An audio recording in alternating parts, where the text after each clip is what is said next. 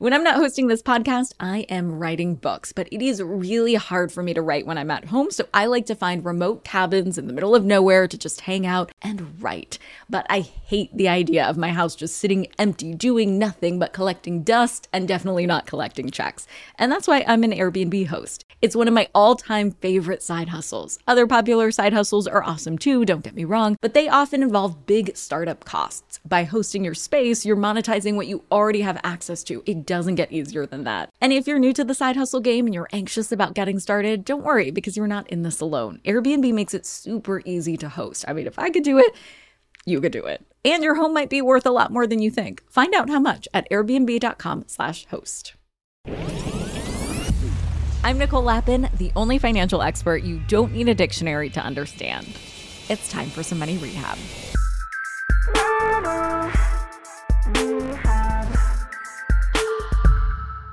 Honestly, when they say stars are just like us, it's often BS. But when it comes to money rehab, stars are just like us. Adrienne Bailon-Houghton is having a moment. She is a superstar, an entrepreneur, a singer, dancer, actress, and the host of E's new nightly show. And she was recently on MNN's Moneymaker or Mi Mundo Rico show. It's in English and in Spanish, hosted by our Nelly Galan. And she talked really openly and honestly about the times she had bad credit and what she did to turn it around. So if you're dealing with improving your own credit, I wanted to drop this in the feed to remind you that you are not alone and it will get better. Here she is. Welcome to Moneymaker, the podcast that gives you the tools to enrich your life in every sense of the word.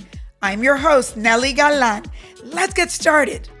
So, Adrienne Bailon, I love even pronouncing it the way we pronounce Bailon, and that you say it right. I love it, love it, love it. Which also reminds me of bailar and dance, right? It's People such a great name. People used to sing my name like Bailamos, like the Enrique Iglesias songs, but Bailon. I was like, yes, you get it. And for the English-speaking people that can never pronounce my last name, when I would go on shows or even now, Bailon? They would say Bailon, and I would tell them, you buy it, you loan it. Buy, loan. Literally. That is which actually fits into this whole moneymaker situation, but you buy it, you loan it. I love it. I love it, but it's such a beautiful name. Thank it is you. such a beautiful name. You are someone to admire. You've done so much. We all love you. We all watch the Cheetah Girls. Yeah. You're a singer. You're an actress. You're a host. I mean, you've been a first in so many ways. Yeah. So we're going to start with a little lightning round just so people get to know you. I love this.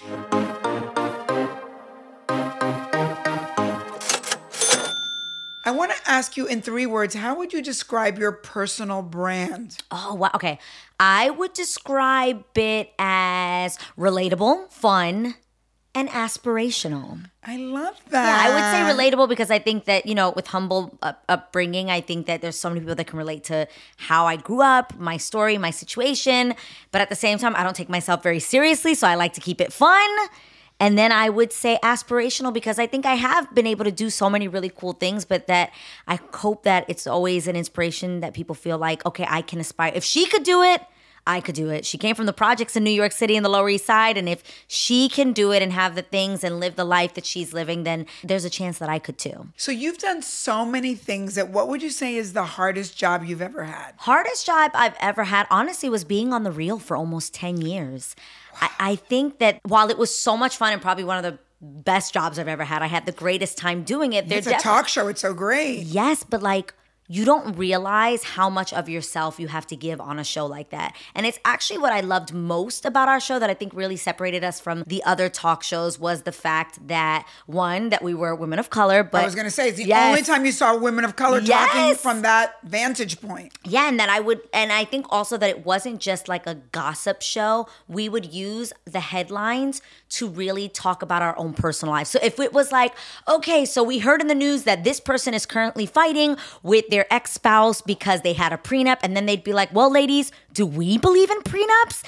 And now looking back, there's so many things I said because I started the show at 29 years old and finished it at almost 39. So that's almost a decade of my life, and I feel like I changed so much throughout those years. And some of the moments are cringy. I'm like, pero nena, why did you have to say that? I'm like, Dios santo, what was I thinking?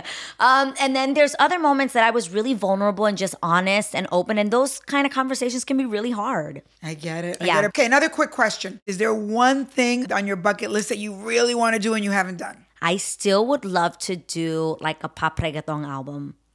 Wow. Yeah, that would be like my ultimate dream. Would be like reggaeton. a Spanish album that's just like salsa mixed with reggaeton mixed with pop music. That would be my dream, and a little R&B. So of who's course. your favorite artist in that space? Right now, I'm a big Rosalia fan. I love obviously Bad Bunny. I love Becky G. I think is awesome. I just think all those girls are just killing it. Carol G. Like I just am a huge fan. Nati Natasha. Like I love that music. So just to be able to do something fun. Well, you're gonna have to do it now. I know. Fingers crossed. That would be my ultimate dream. Okay, so in a successful person's life, there's highs and lows. Yeah. What would you say is one of your biggest lows? Biggest low would be the fact that I had a solo record deal at Def Jam and I never put out a solo album. That it like never came to fruition. I think it was half a timing thing. I think I also have a lot of faith in God, and I do believe that like his timing is perfect, and I think that things go exactly the way they're supposed to. But I was definitely disappointed when L.A. Reid signed me to Def Jam, and then like I never ended up putting out a solo album. And I kind of think I also was in a relationship. I had fallen in love, and I was like not quite focused as I would have liked to have been, and I regret that. Wow. Yeah. What is the best investment you've made in yourself that's really paid off? Best investment I've made in myself would be starting my own businesses. I think there's nothing smarter than actually investing your money in yourself. And then the second would be real estate. Yay! Real estate changed my life as someone who had such terrible credit that I had to have my sister co-sign for me when I moved into the Palazzo across from the Grove when I first got the Real. I was like, I have the money.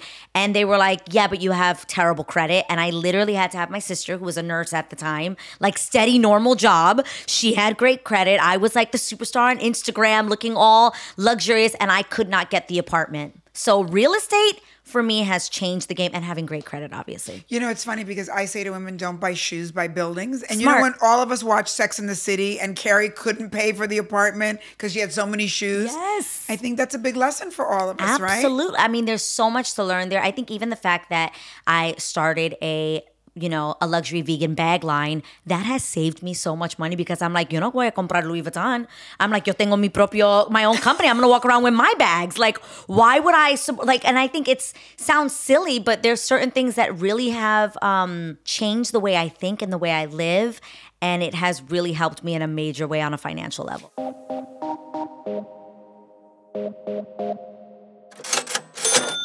So let's go back in time now to the beginning. Yeah. I mean, I was just blown away that you were like this girl singing in a choir and singing. And then someone very famous kind of gave you your first break. Can you talk about it? Yeah, I grew up in church. I grew up singing in a church choir in the Lower East Side in New York City. I grew up Asamblea de Dios, which is like Assemblies of God, super Pentecostal, old school. Yeah. And there actually was a conference, a Christian conference going on at Madison Square Garden the same week that Ricky Martin was going to be doing his tour. It was going to be the next tour. The next stop on his tour was going to be MSG. And we were there the night before, and I guess someone from his team was there in Madison Square Garden the night before, and we came out and sang at this conference, this Christian conference, my church. And they saw the choir, and they were like, oh my gosh, for this show, we should have a choir come out. Obviously, our choir at the time was the mass choir from our church. It had like maybe 150 people. And they're like, we want to do an ensemble version of that, which maybe had like 30. And they pretty much called my choir director and was like, Carmen Quintero, shout out to Carmen. And they were like, come have them audition and we'll pick the best 30 of those voices. And they're going to perform on the last song of the concert, which was Vuelve. Do you remember? Vuelve. Oh, I love it. Okay, so literally, I was 14 years old. I was the youngest in the choir and the shortest, of course. I'm still 4'11", hello. I wasn't much taller then. And I just remember him handpicking us. He was sitting in on the vocal rehearsals, and they had us come in and sing the chorus of the song. And they were like, yes, thank you so much. No, yes, super sweet. And I ended up getting picked, and I was the first one to walk out on the stage because I was the shortest. So I was in the front, and they had us walk in and file in like right, left. And I just saw this sea of, funny enough, money green little lights going off. And it was because Heineken was the sponsor for the tour, and they had these little buttons that everyone was wearing with a little light, and it looked like a sea of just green glistening lights. And I remember walking out there and being like, God, like if I could ever get the opportunity to do this and like this be my career path, oh my gosh, what a blessing that would be. And that's really what got my career started. I really was like, oh, I want to be a singer now. But it's so funny because I read so much how you really have had this very complex music life because you've been in girl bands, and then you did your own thing, and then you did the Cheetah Girls, and then you got taken in by Disney, and you did all this kind of musical movies, and all. So when we as outsiders look at that, we go, wow, this girl's doing all this, you get rich, whatever, but we know the music industry is very complex.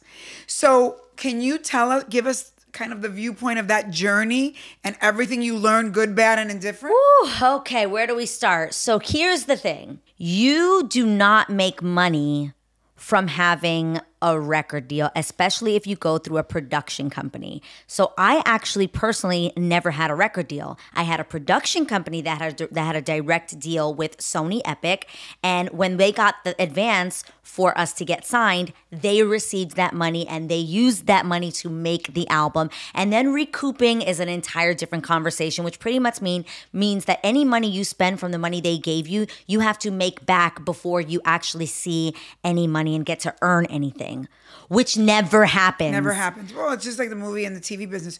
So you go in there as an artist, so you're so happy you're going to be famous, and you realize la plata, the money is very difficult. It is very difficult, and it does not come from actually ever making an album or even selling albums. You will only make money in the music industry two ways. One, being a songwriter, because you'll make money from your publishing deals and from the fact that every time your song plays on the radio and that kind of stuff, you get money. So writing, producing, and then touring. Right. That's why when we don't understand this as common people, but when you see people that are like 80 years old still touring as a legacy band, right? It's because you have to make money. Yes, you got to pay your bills. Like you have to make money. And I think that people also don't understand that the more money you spend, the more money you have to make. And there's a certain lifestyle that people have to upkeep.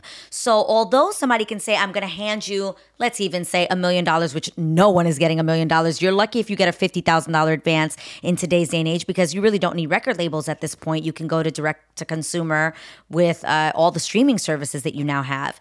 So even if you got $1 million, that may sound like a lot of money to someone, but these people live luxury lives, and that $1 million is going to run out quickly. Be an artist, you have to buy clothes and buy hair and makeup. Get your nails done. You have to look like something. Absolutely. And it costs money. You're going to places, and you have to take a car. Yes, there's a certain upkeep and an image that you have to uphold, and that costs money unless you're smart. Which in this case, I feel like I did a pretty good job at faking it till I made it, in the sense of anytime I ever got my hair and makeup done by a hairstylist or a makeup artist, I would pay such close attention, and I would practice on myself, because I knew the reality is that at 14, 15, 16 years old and really not making any money, I couldn't look like the superstar that I truly wanted to be, and I had to figure it out on my own. Oh, so you figured out how to do it yourself. I would do my own hair. I would do my own makeup. I would style myself. I know you're not supposed to say this. See, I'm too honest. Buy and return clothes. Like, no, but that's the reality great. Of really trying to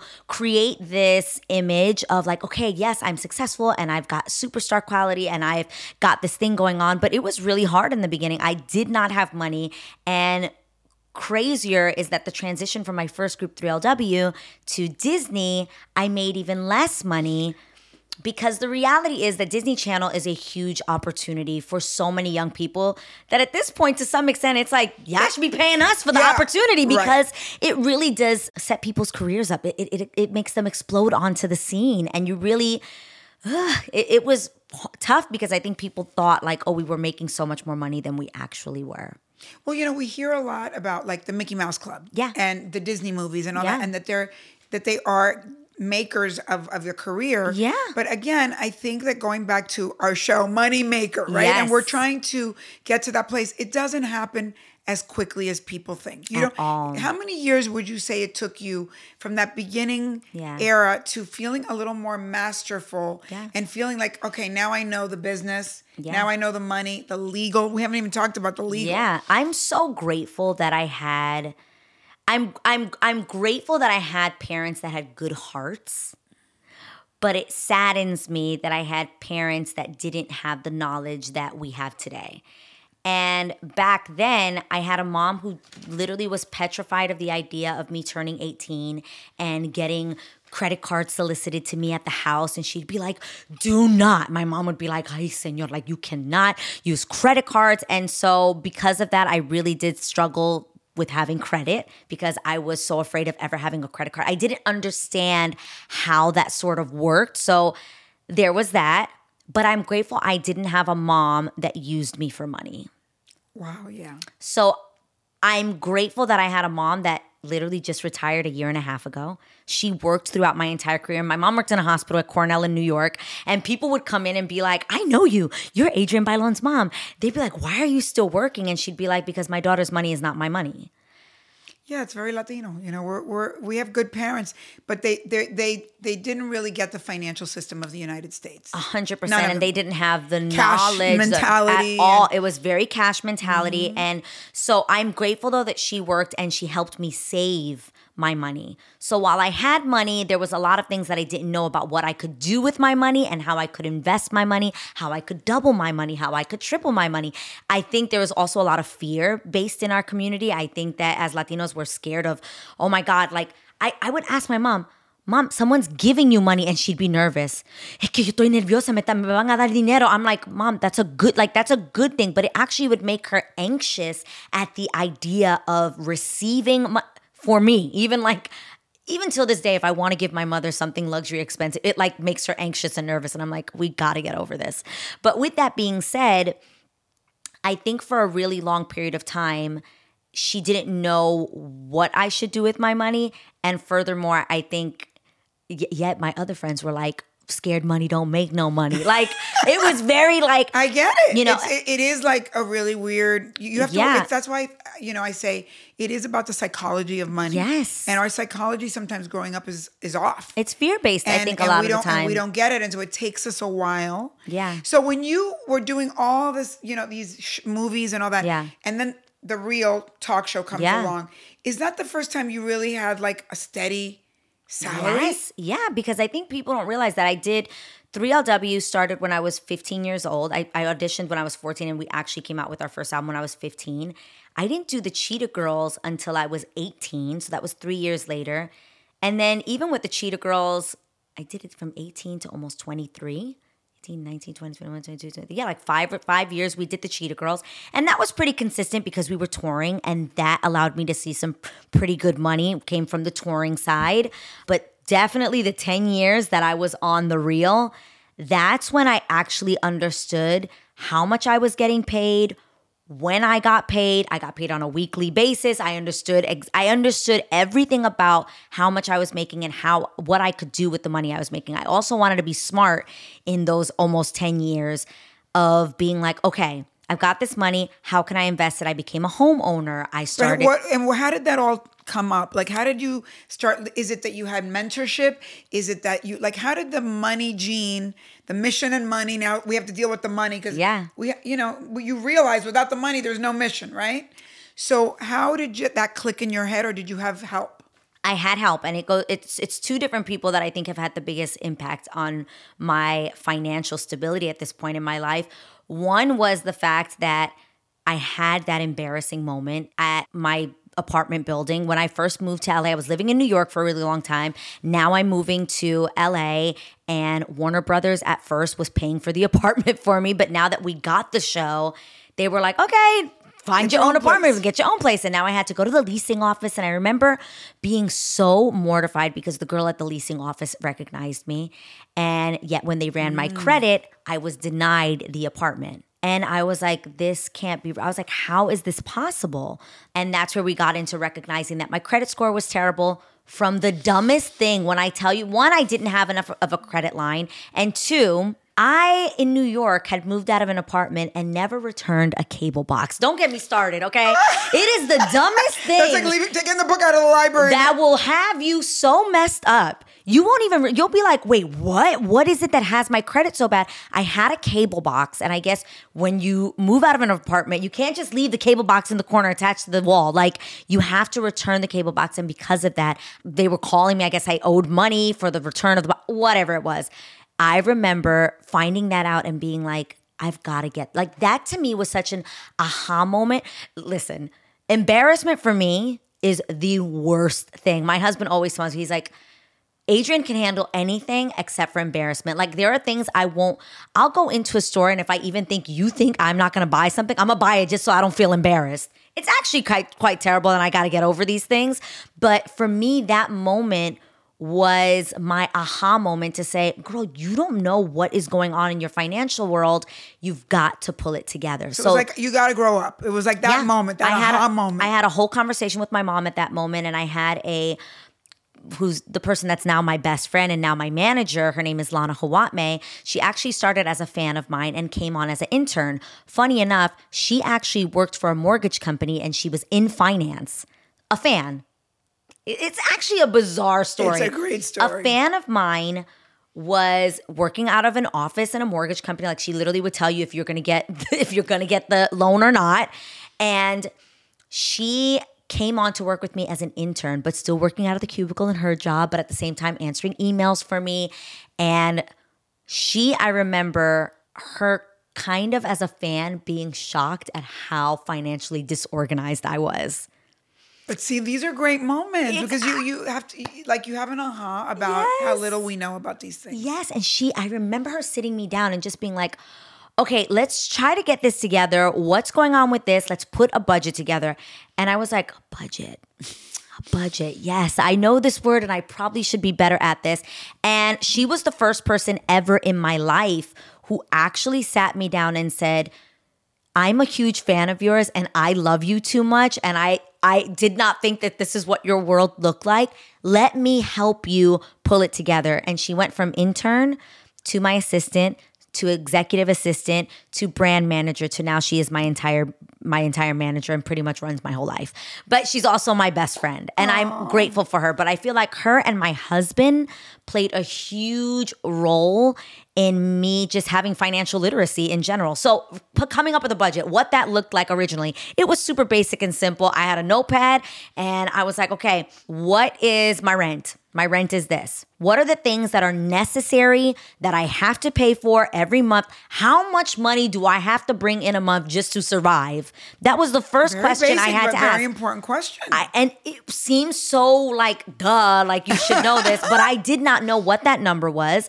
I didn't know what I was overspending on. Holy crap, when I thought about all the things I spent money on that was so stupid, when we looked at like what I was pulling, how I was overdrawn most of the time and getting money taken out of my account because I was overdrawn. I wasn't checking. I didn't have the apps on my phone to check my bank account. Guys, it's really bad. Well, you can only imagine if that's when you figured it out, how much money was lost before that. So it was terrible. And how many people do we know that are in the entertainment business that everybody thinks they're rich? Yeah. And then you find out they're bankrupt. Exactly. You know, or athletes. 100%. The amount of money that comes in. Yeah. But it doesn't matter because it's not about the money that comes in, right? Yeah, it's what you keep. It's what you keep. And I think I had no idea how much I was spending on whether it was luxury items, handbags, purses, shoes, clothing that I couldn't even tell you where it was. I couldn't even pinpoint it in my closet. Some of the things I had lost along, I'm like, where is those pair of shoes? Did I leave them in a hotel? Like, it was tragic. All that to say. But let me ask you, I'm sorry, I didn't mean to interrupt you. Go ahead and finish. All that to say. But all that to say, that was my moment. And I was like, I'm going to get it together and I'm never looking back. Hold on. Moneymaker will be right back. Do you ever get FOMO, fear of missing out? Well, do you ever get FOMO-tupita, fear of missing out on the perfect hire? If so, I have the antidote. It's LinkedIn Jobs. LinkedIn Jobs helps you hire professionals you can't find anywhere else, even those who aren't actively searching for a new job but might be open to the perfect role. In any given month, over 70% of LinkedIn users don't visit other leading job sites, and that adds up to a serious squad of awesome candidates. LinkedIn has over 1 billion professionals on the platform, and these candidates are super qualified. So much so that 86% of small businesses get a qualified candidate within just 24 hours. I work with LinkedIn Jobs for all of my dream team needs, so they're hooking up money rehabbers at linkedin.com/MNN. Go there and you can post your job for free. That's linkedin.com/MNN, as in Money News Network, to post your job for free. Terms and conditions apply. Money rehabbers, you have money hidden in your house. Yeah, just hiding there in plain sight. Okay, so I don't mean you have gold bars hidden somewhere in walls, treasure map style, but you do have a money-making opportunity that you're just leaving on the table if you're not hosting on Airbnb. It's one of my all-time favorite side hustles. By hosting your space, you are monetizing what you already own. It doesn't get easier than that. For me, hosting on Airbnb has always been a no-brainer. When I first signed up, I remember thinking to myself, "Self, you pay a lot of money for your house. It is time that house returned the favor." And to get real with you for a sec, I felt so much guilt before treating myself on vacation because traveling can be so expensive. But since hosting on Airbnb, I feel zero stress for treating myself to a much needed vacation, because having Airbnb guests stay at my house when I'm traveling helps offset the cost of my travel. So it's such a win-win. I mean, if I could do it, you could do it. And your home might be worth more than you think. Find out how much at airbnb.com/host.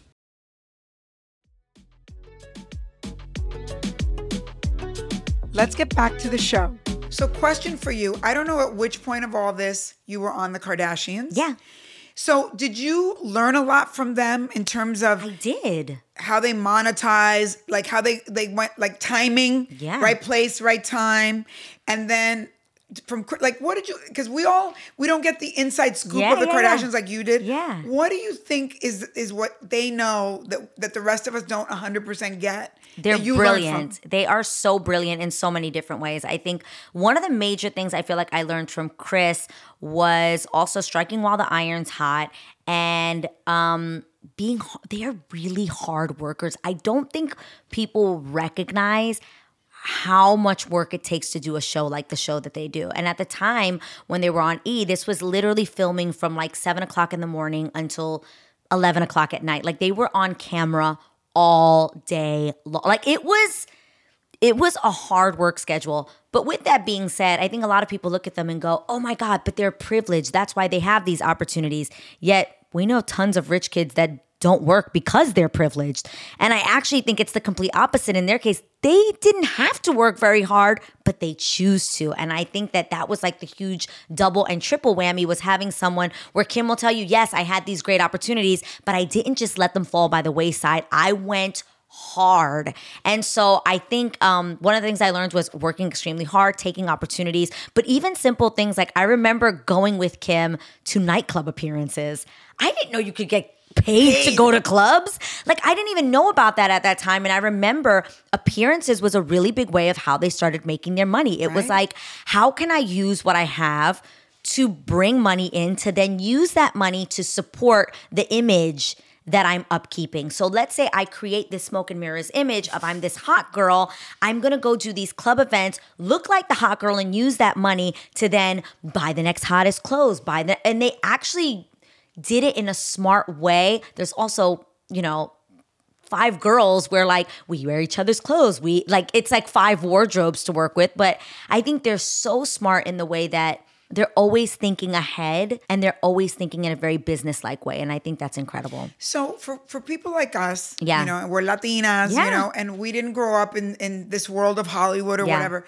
So to see people think very big, to see people kind of be aspirational, as you said, to see people also think about constantly how to monetize everything, which is not how we were raised, not right? At all. Como que nos da pena. Yeah. So is learning from all, it was like going to school, right? All these different experiences and all these different people from different places.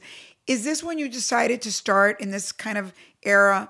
I'm going to try to get my own lines of like, how did you turn all of this into a parallel track of businesses? Absolutely. I think the biggest thing I noticed was you could monetize on once you recognize what your audience and the people that love you, what they're interested in about you. So I think even the Kardashians definitely played in that sense as well of being like, okay, what is it they like? They think our hair and makeup is great. Let's come out with the hair and makeup. Like, that is so smart. And here I was on this show called The Real. How I launched my first company, which was XIXI, my jewelry company, was because I actually was wearing these pieces that I had on all the time. It actually was from Joyeria Pepe on Delancey Street in New York.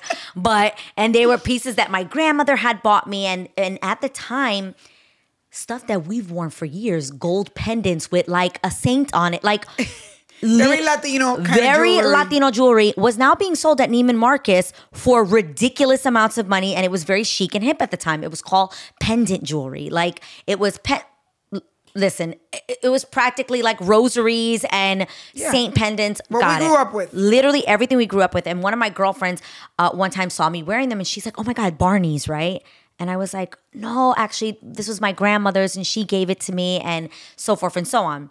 And in that moment, I was always getting comments on my Instagram saying, "Oh my God, I love your earrings." Old school bamboo earrings, like door knockers and things like that. And I was like, I should come out with the jewelry. Like, there is nothing that Latinas like more than jewelry. That's like right. I said, I was born, and before I could leave the hospital, I had my ears pierced, I had an anklet, I had 2 ID bracelets and a necklace. Please. I was like, this is in my blood. This is who I am. And I started designing jewelry. And that's what that's how XIXI got started. And I literally started by recreating those pendants that I loved. And it was my first collection, and we called it Faith and Familia. And it was literally replicas.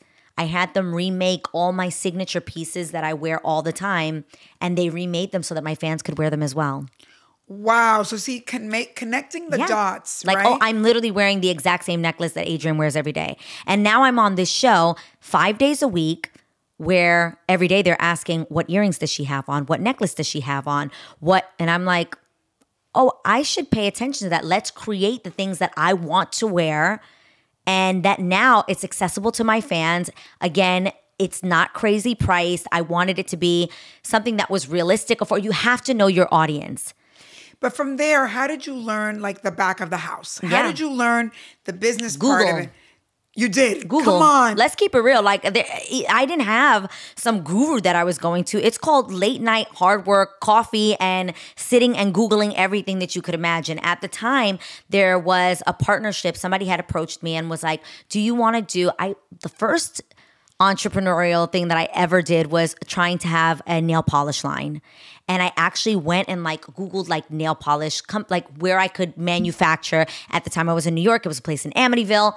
Whatever. I did that first. And that company actually, literally it was me, my mom, and my dad would ship out, like the shipments ourselves from my mom's garage. All that to say, I ended up closing down that company, and the connections that you can make. It's so weird. From there, a company approached me about doing a subscription box of nail polish. And at the time I was like, not really into nail polishes anymore. Gel had just come out. It was a whole thing. I was like, Whole new line. I was like, I'm not really going to do the nail polish thing anymore.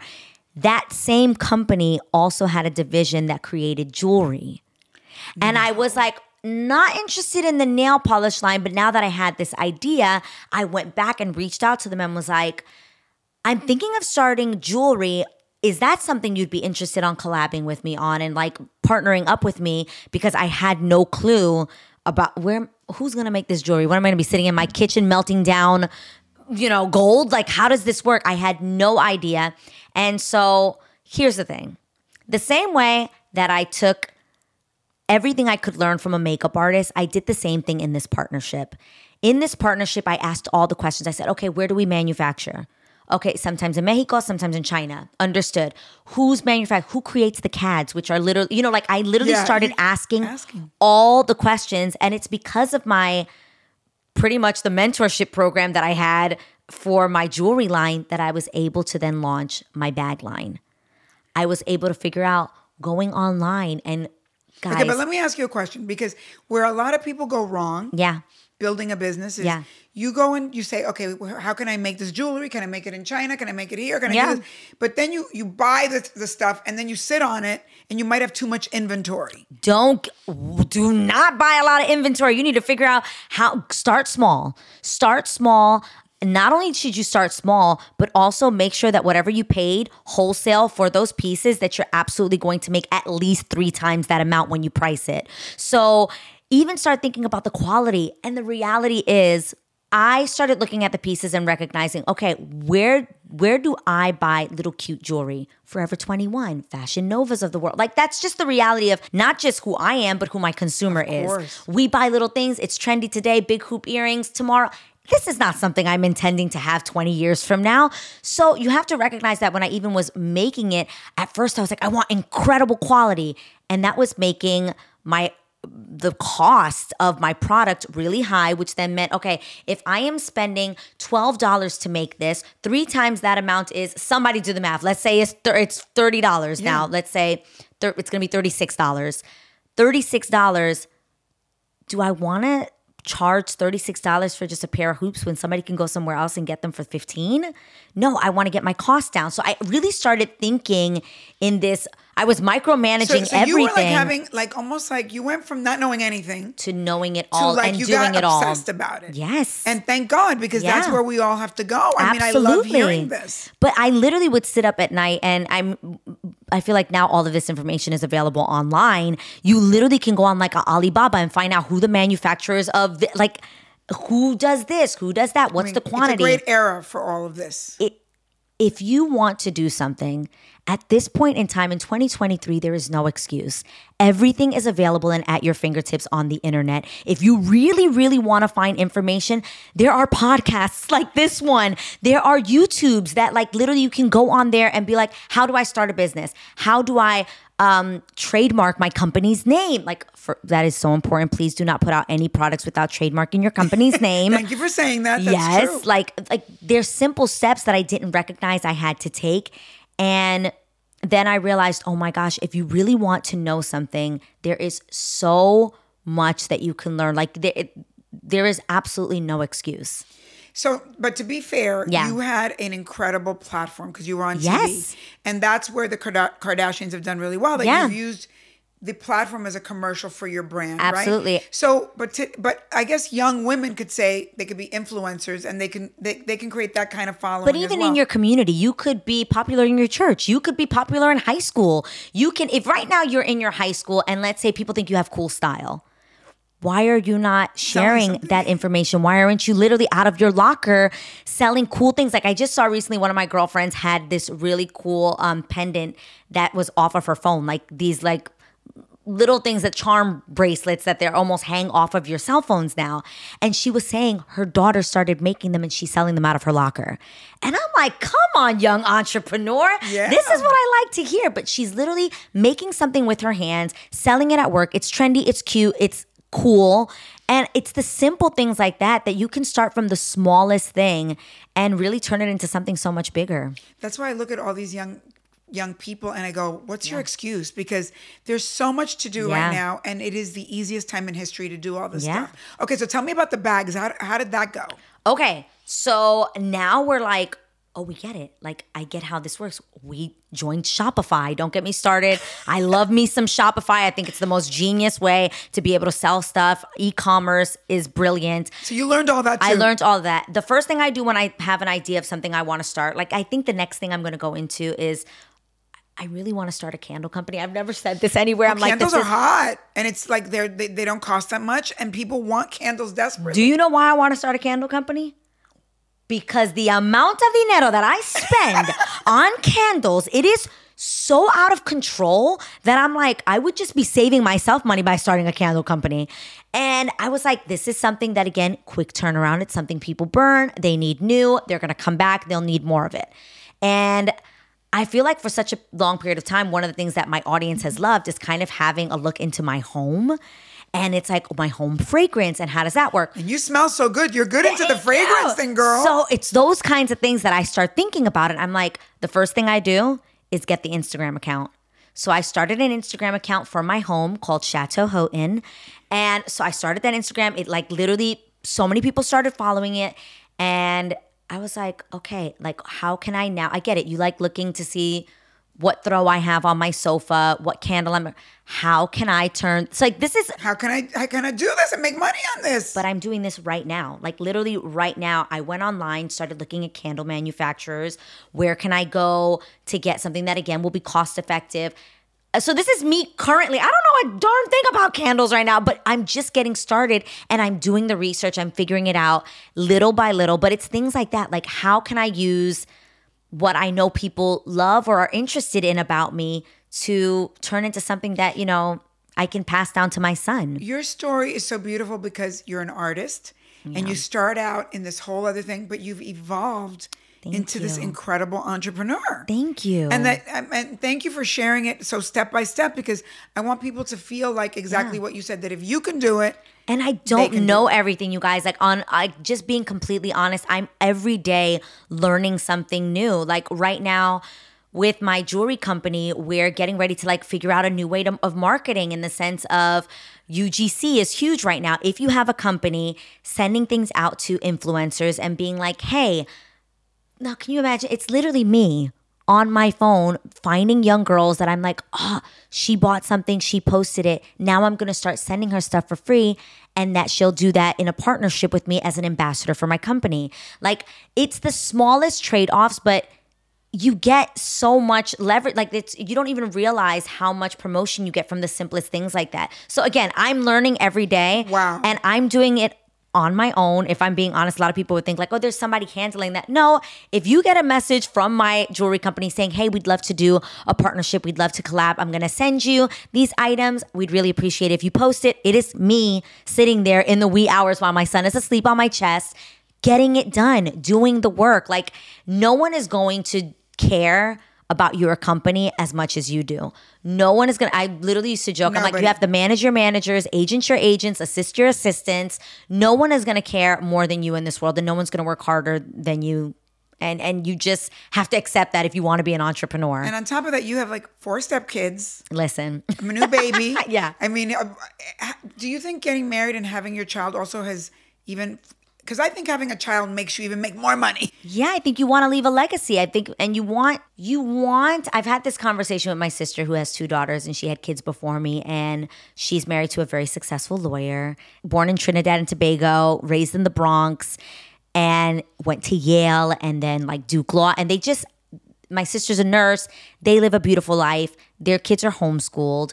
They live on like this 22-acre incredible estate. And we constantly talk about how do we impart in them the drive and the want to work and win and be successful that we had growing up with nothing. And it's scary. It's scary. It is. It is so, I think all the time, my son is never going to go through the hardship that I went through. But what is it that I can instill in him that's going to make him want to have the drive and the desire to work as hard as I did? Because my desire honestly came from the fact of not having. It came from this desire of wanting to, I saw this quote the other day saying, immigrant children that you now may see on Instagram showing their luxury life and showing off the things they have. Sometimes it's not about them just wanting to show off. It's about them celebrating the win that they're having that their parents didn't get to have. That's true. That hit me so hard. I was like, sometimes I want to show that I have something, not because I'm trying to be like, oh, look at me, but to be like, yo, we could do this. We could do this. And for me specifically as a Latina on Instagram, when I try to show the luxury things I have, from an Hermes blanket to Versace boots, it's important for me to tag those brands and for my audience to see that they get to see someone that looks like me enjoy luxury as well. Yes. And that's so important. I remember growing up living in the projects and watching shows like MTV Cribs and Life of the Rich and Famous, and it didn't make me go, ugh, I can't stand those people, they're rich. It made me go, how can I be one of those people? Wow, there's something outside of these 4 walls of this project building and this little neighborhood. There is something else for me out there. And instead of, I think it's easy to be jealous. I've been jealous before. I've been sitting there one time in my house and been like, why don't I have this or what? Right? We can do that. And that's easy to do. Or you can say, wow, I'm inspired by this and whatever it is, that feeling that I have while looking at what somebody else has, how can I redirect that energy and put that towards putting a plan together and taking action so that I can have the things that I want. And for me, it's just important to represent that. I think a lot of the times we see one look for who brands have endorsing their stuff or who gets invited to those Valentino dinners and the Hermes and the Dior cruises. And it's important that I show the luxury things that I have so that my audience and my community recognizes that we deserve to enjoy that luxury as well. I agree. Yeah. I mean, thank you for saying that. I think that for our communities, we have to promote wealth building. Yes. And wealth in a family and family legacy. And at the same time, live beneath your means and invest the money. Yes. And then when you can, then you have these great things. So it's a combination of both. Or the fact that the people that have the most money are never the flashiest. That's right. They're the one with a white t-shirt on walking around, nothing that says name brands on it. And just reminding ourselves of that as well, that it's okay to be where you're at and to be in the hustle and maybe not have all the flashy things today so that you can have them tenfold tomorrow. Okay, I can talk to you for 3 hours straight. I love it. I'm so impressed by your journey. And thank you for sharing that journey. Thank you. But I want to ask you, how do you juggle? Do you see this entrepreneurial life? Like you're now at E, which congratulations. What a great to see you at E is beautiful. Thank you. Do you feel like your artistic life is one track and your entrepreneur track is another? Or do you see it all as one thing? Have you merged them all? I see it all as one thing, but they work very differently. And I recognize that as well. But I think, okay, you've got E! News, which again, I think about even the fact that I'm on that show and I'm very intentional about being fashion forward on the show. And even there with jewelry, one of my chief correspondents, I walk into any show that I'm in and I gift all my co-hosts all of my jewelry so that that's what they're wearing every day on the shows. I try to think in this way. So right now, E! shoots on the same stage as Extra and Access Hollywood. So I literally have all the girls in there are wearing all the jewelry. But I think, so they do sort of cross promote and everything ultimately ends up being one thing. But they work in different ways. And it is hard to juggle it all. But ultimately, I think of the fact that I've been given this great opportunity and I never, ever, ever want to take it for granted. Yeah, I get the vibe that you're just very grateful for everything in your life. And you try to take advantage of every moment. Absolutely. And I think it is very different than the way we grew up. So I think you have also been able to witness people that kind of look like us that are doing it and see that it's possible. And that's why it's so important for them to see us. Absolutely. Representation is everything. And I think ultimately the fact that we can take the knowledge that we have and pass it on and encourage and inspire, that's really what it's all about. I literally joke around about the fact that, okay, I've done this, but I expect the next generation to do it that much better than I did. My mom tells me all the time, she's like, now that you have a son, you're going to see that all you're going to want is for them to be better than we were. All we're asking is that the next generation gets better than the last. We're not asking you to take over the world, just a little bit better in whatever way, whether it's even recognizing that, my credit, like something as simple as my son will never be in a leasing office talking about I need a cosign, okay? But it's the simple small things that I think we take for granted, and it's important that we continue to just pass down that little bit of knowledge, little by little, that we just keep getting better. Well, what I love about your life is that you're rich in every way, because it is also about, for us, very important, familia. Yes. And your son. Yeah. And you have a full creative life, but you didn't just, rest on your laurels. You have not rested on your laurels. There is no resting here. And girl, I'm going to tell you that I'm older than you, and I'm going to tell you that, and you know this, because you know how it doesn't get easier in life. No, you have to keep at it. 100%. Look at Kris Jenner in her 60s, and she's crushing it. Yeah. So this is a long distance run, but I'm just so proud of you being such an incredible money maker. Thank you. Thank you so much.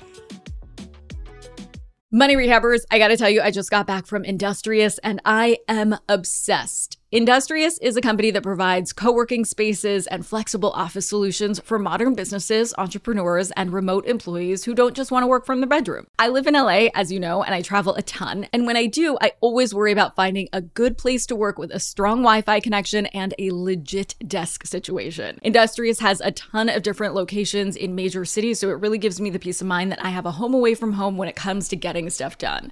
But when I am at home, I love the Westwood location's floor-to-ceiling windows. It just makes you feel like you're on top of the world, which is definitely the vibe you want when you're trying to take over the world. I also love the telephone booths they have that allow you to take private calls there, but also if you have a Zoom, there's a ring light because Zooms are always better that way. We know this. Go to industriousoffice.com, click join now, and use the code MONEYREHAB to redeem a whole free week of co-working when you take a tour. A whole free week. Free. It's my favorite price. Moneymaker is a production of Money News Network. Moneymaker is written and hosted by me, Nelly Galan. Our executive producer is Morgan Lavoie. Thanks for listening. See you next time.